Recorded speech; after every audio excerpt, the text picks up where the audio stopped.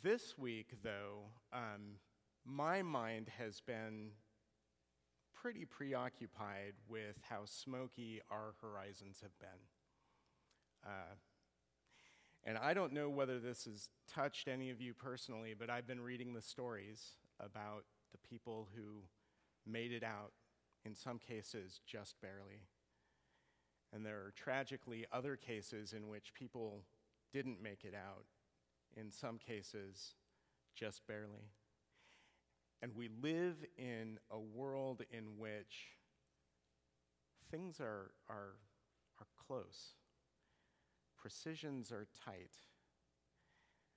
But we kind of want to be precise about the wrong things sometimes. And I don't want to appropriate other people's misery for my own self-reflection more than is prudent. On the other hand, did anybody else this week think, if I knew I could get out safely if I left right now with my family and my pets, and my neighbors were going to be okay because they're doing the same thing, what would I grab on my way out? I have to leave now. And I spent some time thinking about that this week.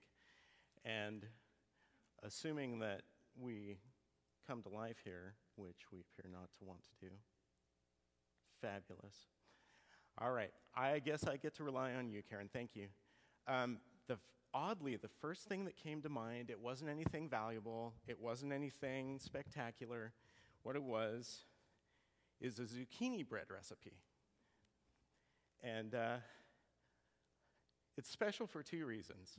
One is that's Mom's zucchini bread recipe.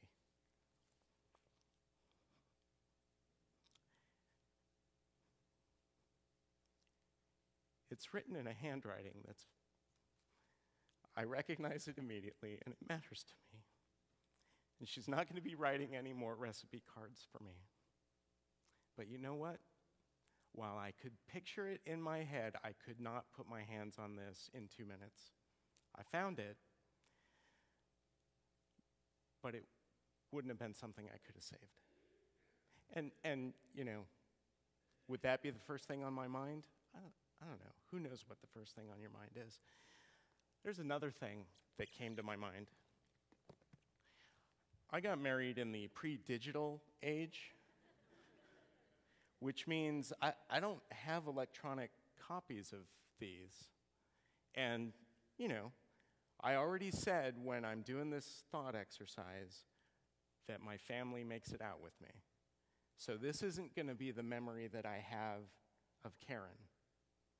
But nonetheless, it commemorates a day that was special, that portends hope and future. That's a pretty good thing. But you know what? I had to move some heavy stuff in order to get that out of the closet where it sits. That wouldn't have come with me. And oddly enough, the thing that was easiest for me to keep was this bad boy. This is a Stanley number 85 cabinet maker's hand plane. It's a relatively rare plane, partly because there weren't that many cabinet makers who needed to have the cool feature of the handle can be tilted so that you don't bang your knuckles on the cabinetry as you plane it. So it's worth a little bit of money, but not enough that would be the thing you'd save.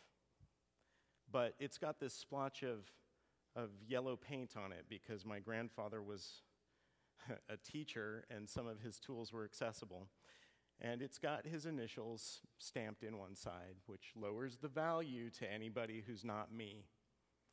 And it doesn't just represent the craftsman that my grandfather was, but it reminds me of my father and his love for his dad, his respect for his dad and what his dad could do. And the weird thing about all of that is that none of these things are things that really, if I had to grab them and head out of the fire, would do me any good for a long time after the house went up, right? Which we're going to be looking here in Ephesians at Paul, who, remember, Tim mentioned this last week, did not live a life of, wealth and affluence and ease. He had a life that nobody would sign up for, and yet he did. And it was powered by something beyond what we normally think about. And you know what he grabbed before he left the burning building? Well, let's talk a little bit more about it. We are in still the book of Ephesians. We're in chapter 3, and we'll start with verse 14. And we're going to go through verse 21, and this is going to be a little bit of a choppy experience this morning because I am going to go kind of verse by verse, read the verse, talk about it, read the verse, talk about it. So if you want to open the Pew Bible to page 1135, that will give you the opportunity to provide context for yourself as Paul starts and stops his sentences. For this reason, he says, I kneel before the Father. Okay. Paul does this all the time. For this reason. Is it the thing immediately preceding what he's saying now, or is it something bigger? Well, the thing immediately preceding was kind of a digression, so it's probably not. Okay, there's too much. Let me sum up. We go back. Paul's thinking big thoughts, and the big thoughts are what he's returning to here. What happens in the book of Ephesians? We talked about things like God, all-powerful and yet full of grace, takes people who are dead, who can't meet his standard ever, and provides Christ who makes them alive. Those people are then given a new identity and a new purpose in God's economy. So we're taken from death to life, and that life has a purpose. And Paul has just gotten through explaining that while everybody would have expected that the people who were eligible for this awesome Groupon deal were the children of Abraham, Isaac, and Jacob, and that there was a big wall up between them. And Paul has said, no, that has been knocked down. There is no longer a wall that says, because you are in this family, you can be okay with God. Now, those of us who didn't physically descend from Abraham, Isaac, and Jacob can join the family through faith. And last week, Tim talked about Paul administrating this good news. He's delivering it wherever it's needed to these people who don't know anything about the God that Abraham, Isaac, and Jacob knew, loved, and worshiped. And this has become the passion of his life. It's become his primary focus. And for that reason, he kneels before the Father. And so I have to ask you the question, what makes you kneel before the Father? You go, why is the kneel underlined? In your bulletin, you should find an insert that may help you keep notes, just so you've got something if you're kinesthetic to follow along with. And there are some blanks, and where there's a blank, there's going to be a slide that fills in the blank for you. That's going to help because these same questions can be used in the small groups that meet this week, and you probably don't want to make up your own blank fillers. Just a word to the wise, though, they pretty much come from the text. By the way, if you decide that my monotone is too droning, you can always do the word search on the back. All right.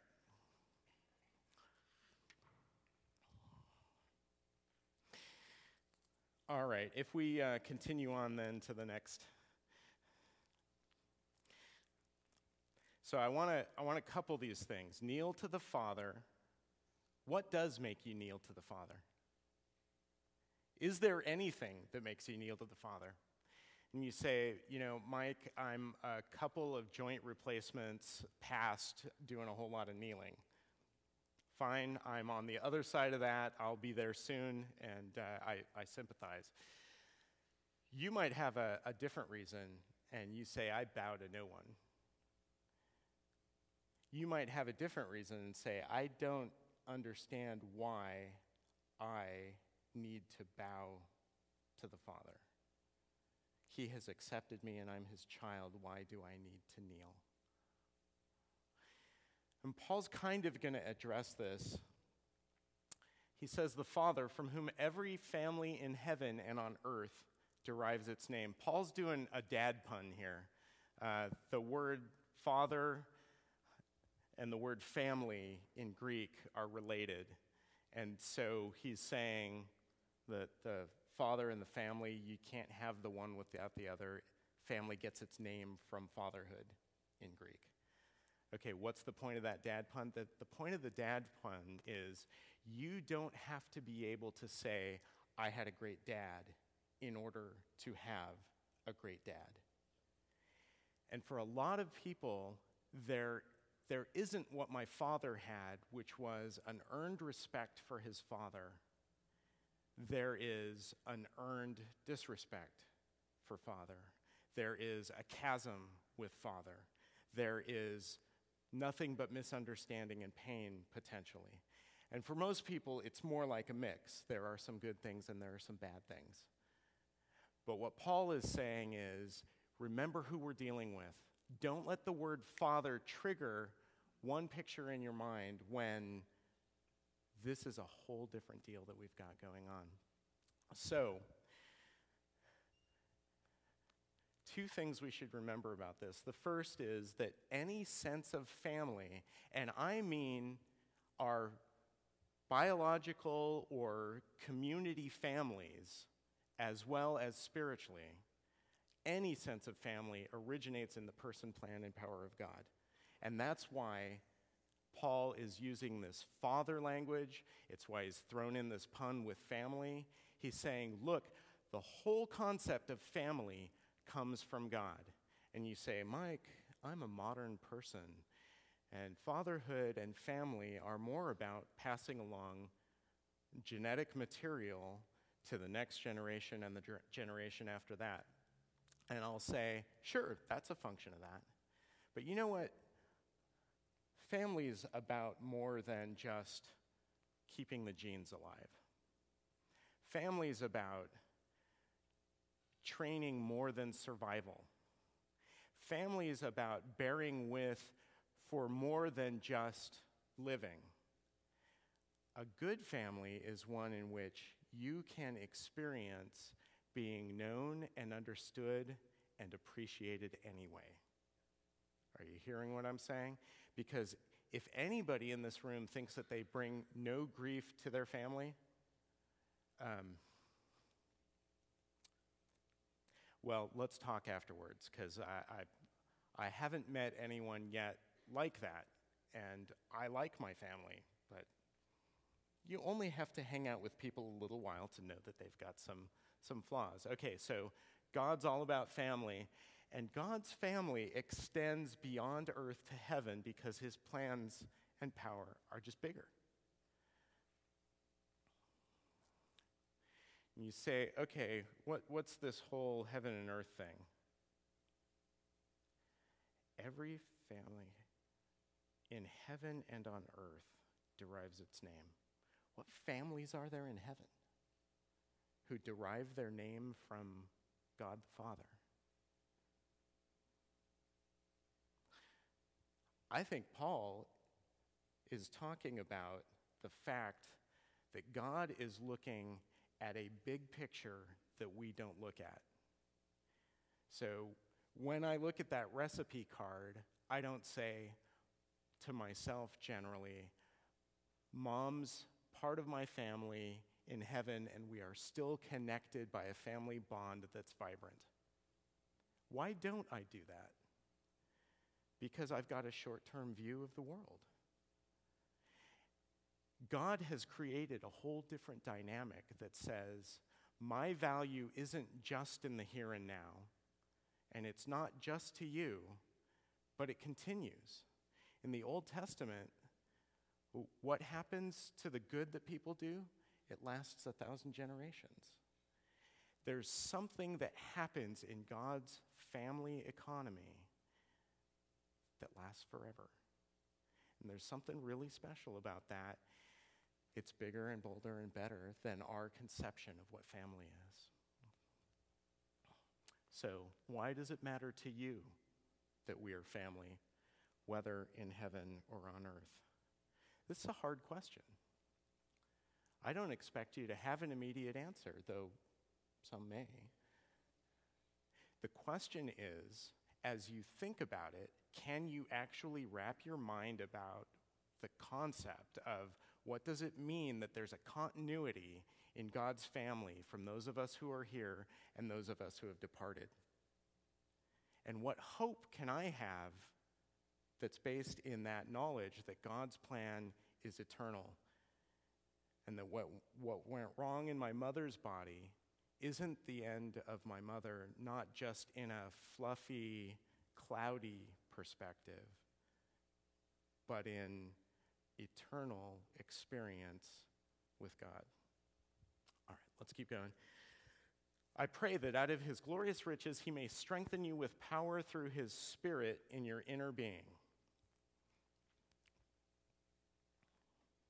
Anybody, think a lot about your inner being? It's not really the contemporary phrase. We are taught things like mindfulness, and you keep the high-level brain functions focused, and it helps overcome the monkey brain and the lizard brain, is what my doctor told me recently during a physical. My inner being, according to Paul, in this book, was dead, and now I have one that's alive. So Paul right here is not talking about somebody who hasn't begun to follow Christ. What he's talking about is, if you're a believer, what needs strengthening? And man, I've got a list. I can discern things. It's a nice gift. It has a downside that I can discern things. It doesn't come automatically with patience to bear with foolishness that I can discern. It doesn't come with gentleness in communicating the problems that I see. Where could I get things like love, joy, peace, patience, kindness, gentleness, faithfulness, goodness, self-control? Oh, the Spirit. These are fruit of the Spirit, and I can demonstrate them in my life by the power of God in my inner being. And this is what Tim has been talking about. He's desiring for all of us a degree of transformation that isn't going to come from mindfulness training, 12-step program, doing good things. Showing up on Sunday doesn't reflect in any way any progress in our inner being fed and developed by the Spirit. You can do this with the worst attitude in the world, and sometimes you do. Let's keep going. So, if you're to be honest with yourself, where does your inner being need to be strengthened? What of God's glorious riches would you appropriate to help where there's a lack?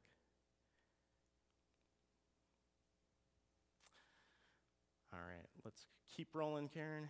So that Christ may dwell in your hearts through faith, I pray that you, being rooted and established in love, rooted and established in love, rooted and established in love. What does that look like? What if I said someone who is rooted and established in love, can you picture a person who you would say, that's them?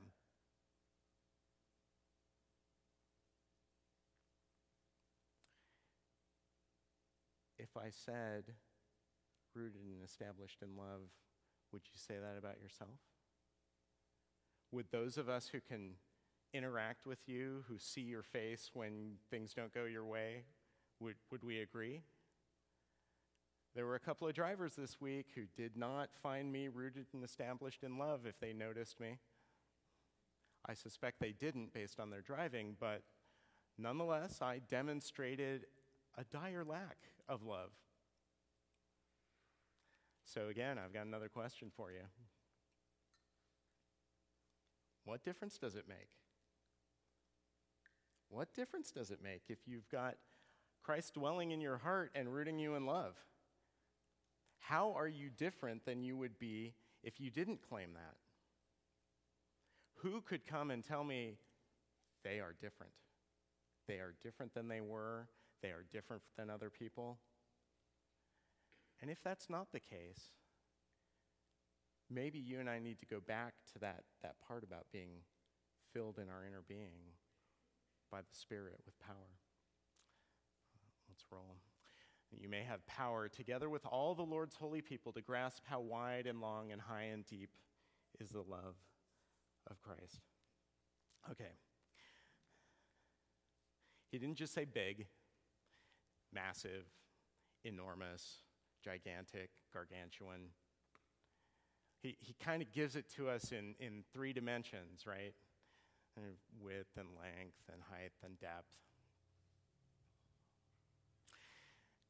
And so the picture that he's trying to give us is there's a lot.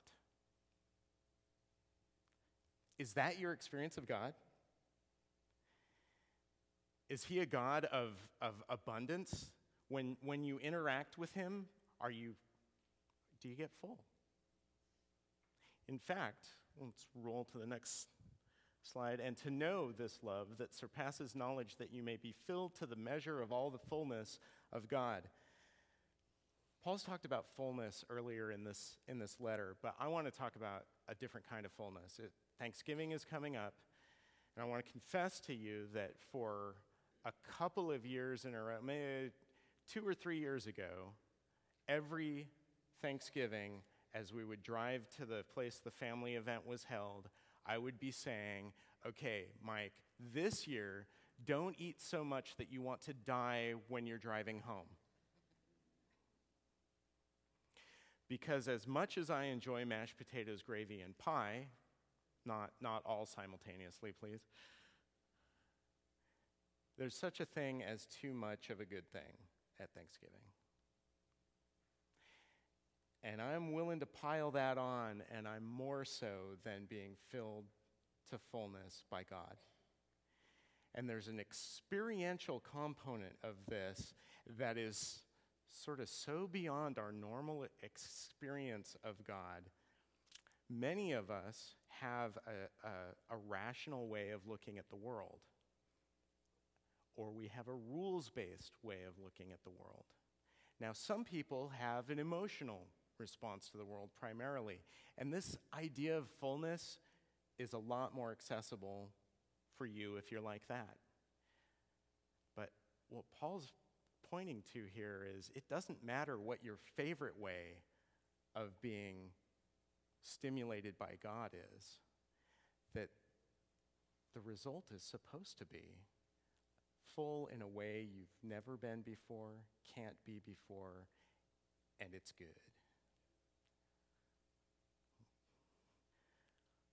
I love the way Jonathan Edwards said this. Now, he didn't say it this concisely. I had to take about a page-long paragraph and pull a bunch of parenthetical remarks out. But he says, the saints of God are partakers of God's fullness, of God's spiritual beauty, and I think everybody goes, okay, yeah, God is spiritually beautiful, and happiness. Do you think of God as being happy? This is America's foremost theologian, by the way.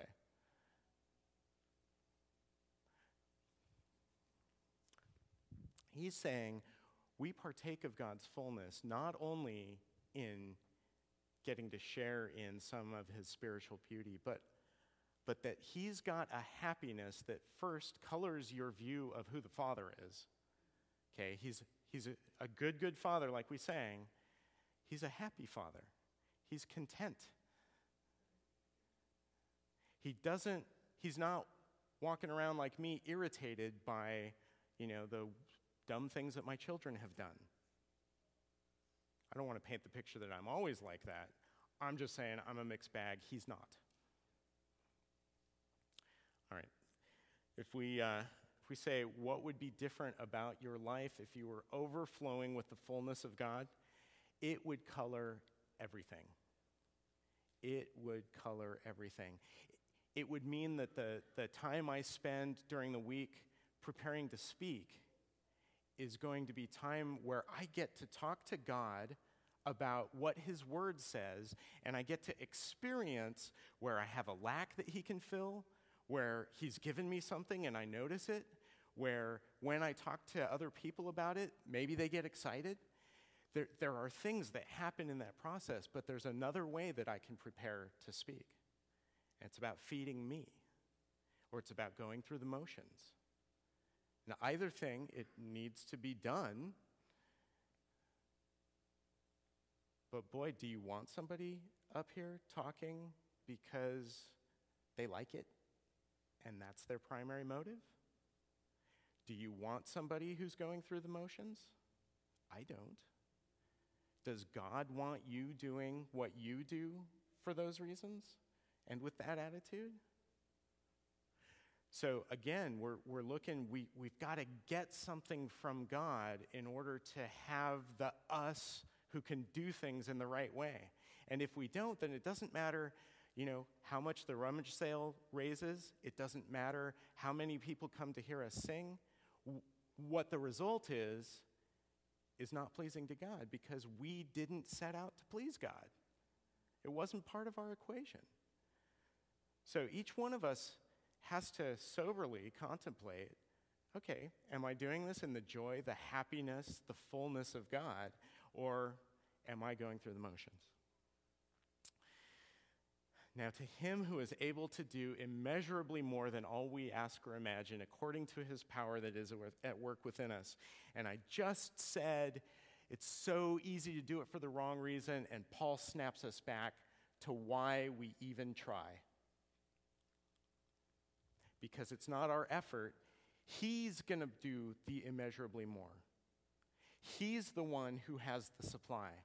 So then my need is to be connected with him. And that's a whole different problem, really, than, how do I get 3 points in a story in a talk? You don't need God to do that. But to be full with the fullness of God, nobody else can do that. Next slide, please. So whose power is at work within you? Whose power is at work within you? Are your id and superego, the preeminent? I'm kidding. Or is it the power of God? Is that the primary motivator? And again, I'm not standing here as somebody whose motives are 100% pure. I'm not the 99.4%, pure soap even. But I'm willing to stand here and admit to you that what I desire is for God's power to do what I do when I talk to a neighbor or a coworker, when I greet you, if I stand up here and speak, if I pray for someone. Okay, to him be glory in the church and in Christ Jesus throughout all generations. All generations. Can we all do it in the same room at once? Of course not. Can we all do it in God's big picture economy? Yes. Yes, we can.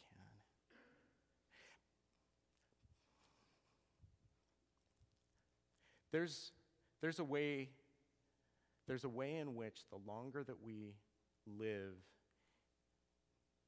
associating ourselves with Christ, the harder it is to maintain that I want to be full, new from you. This is Revelation 2:2. It's part of a vision that John has And this one is a vision of Jesus telling the church at Ephesus, the namesake of our book, what Jesus thinks of them. I've done a little bit of church consulting where you go in and you look at things and then you give an opinion. And we try to say things nicely because people don't hear things when we say them clearly. Jesus isn't like that.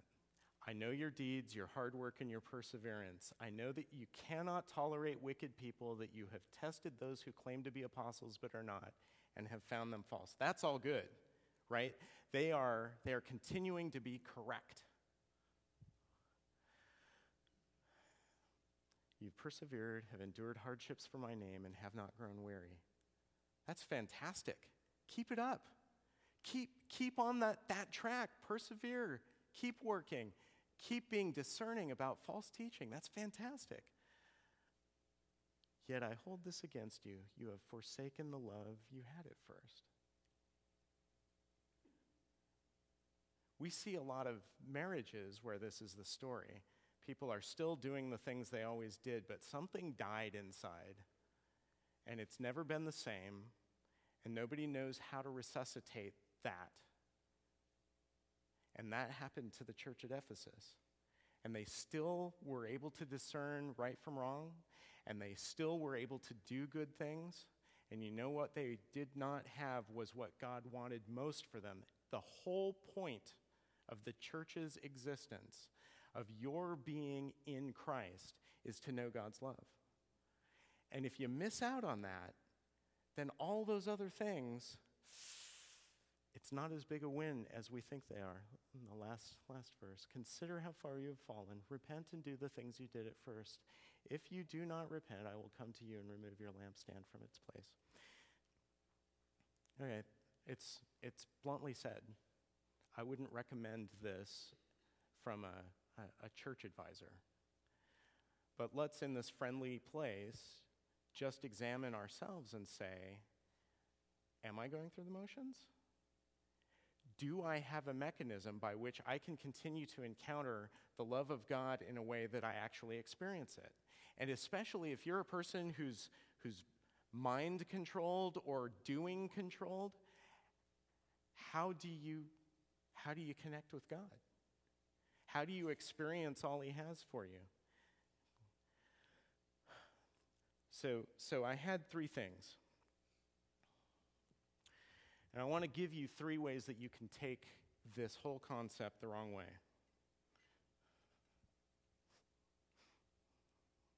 Because knowing how to misinterpret things is a good way of figuring out how to adjust to doing it right. So the plane, if instead of having anything to do with my grandfather, this represents people for whom doing is what it's all about. What's the way to take all of this wrong? What God wants from me is that I know the right thing to do and I do it. And you know what? Both of those are fantastic things. Knowing what God loves and doesn't love, and then doing the things he loves and not doing the things he doesn't love.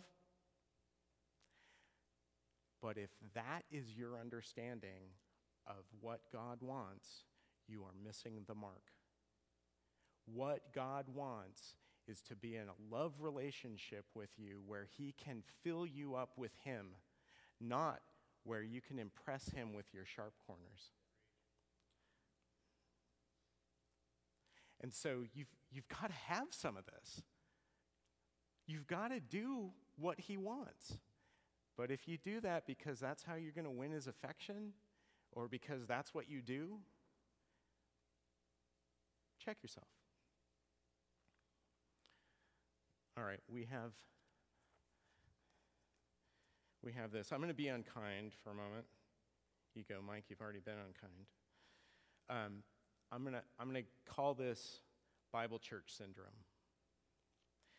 Bible church syndrome says the most important thing is to know what it says. What's written on the card? I got to know that. And what that can mean is You're not looking for a way to encounter God, for him to tell you the truth about yourself and separate out the lies that you've heard about yourself and believe.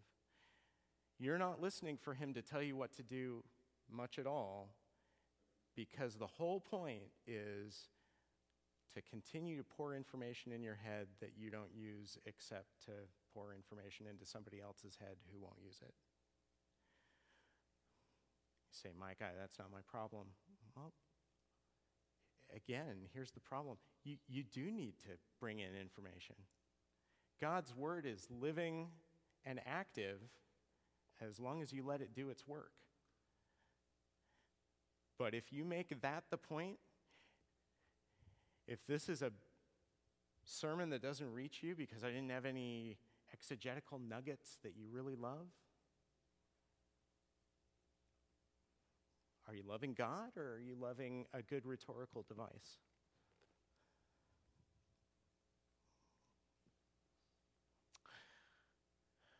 There's a third way that we can go wrong with this. And I grew up in a church tradition that was a bit more like that, where if you demonstrated an emotional experience of God, that pretty much trumped anything. So it didn't matter how you treated your spouse. It didn't matter how you talked about your fellow believers in your church, because you had the emotions go in full swing. And I just said that you and I have to have an emotional connection with God. He's got to light us up inside somehow. But again, if that's the point, church, we got nothing. Because you can go to a motivational speaker or a TED Talk who's going to be a ton better than Tim for that. Far, far better than me. That can't be the point. The point has to be this father who said, my idea of family is so big that I've broken down the dividing walls between the people who were my people and everyone else. And now everyone can be my people. And you all get to experience it. And somehow we have to aspire to caring about this stuff as much as Paul did. You go, oh, I'm out then. Okay, I'm not saying that we all need to be Paul, but let's keep something in mind. And that's that our house was burning down. And we had no route out. It was fire 100% around us. And God's response to that was one of ridiculous love, where he said, God the Son, you want to go rescue them? And God the Son said yes. And he went through the flames and was burnt for us, if you'll pardon the analogy. And he carried us out. And if gratitude to that doesn't point us to, I want to know you, God, let's check our pulse. Let me pray.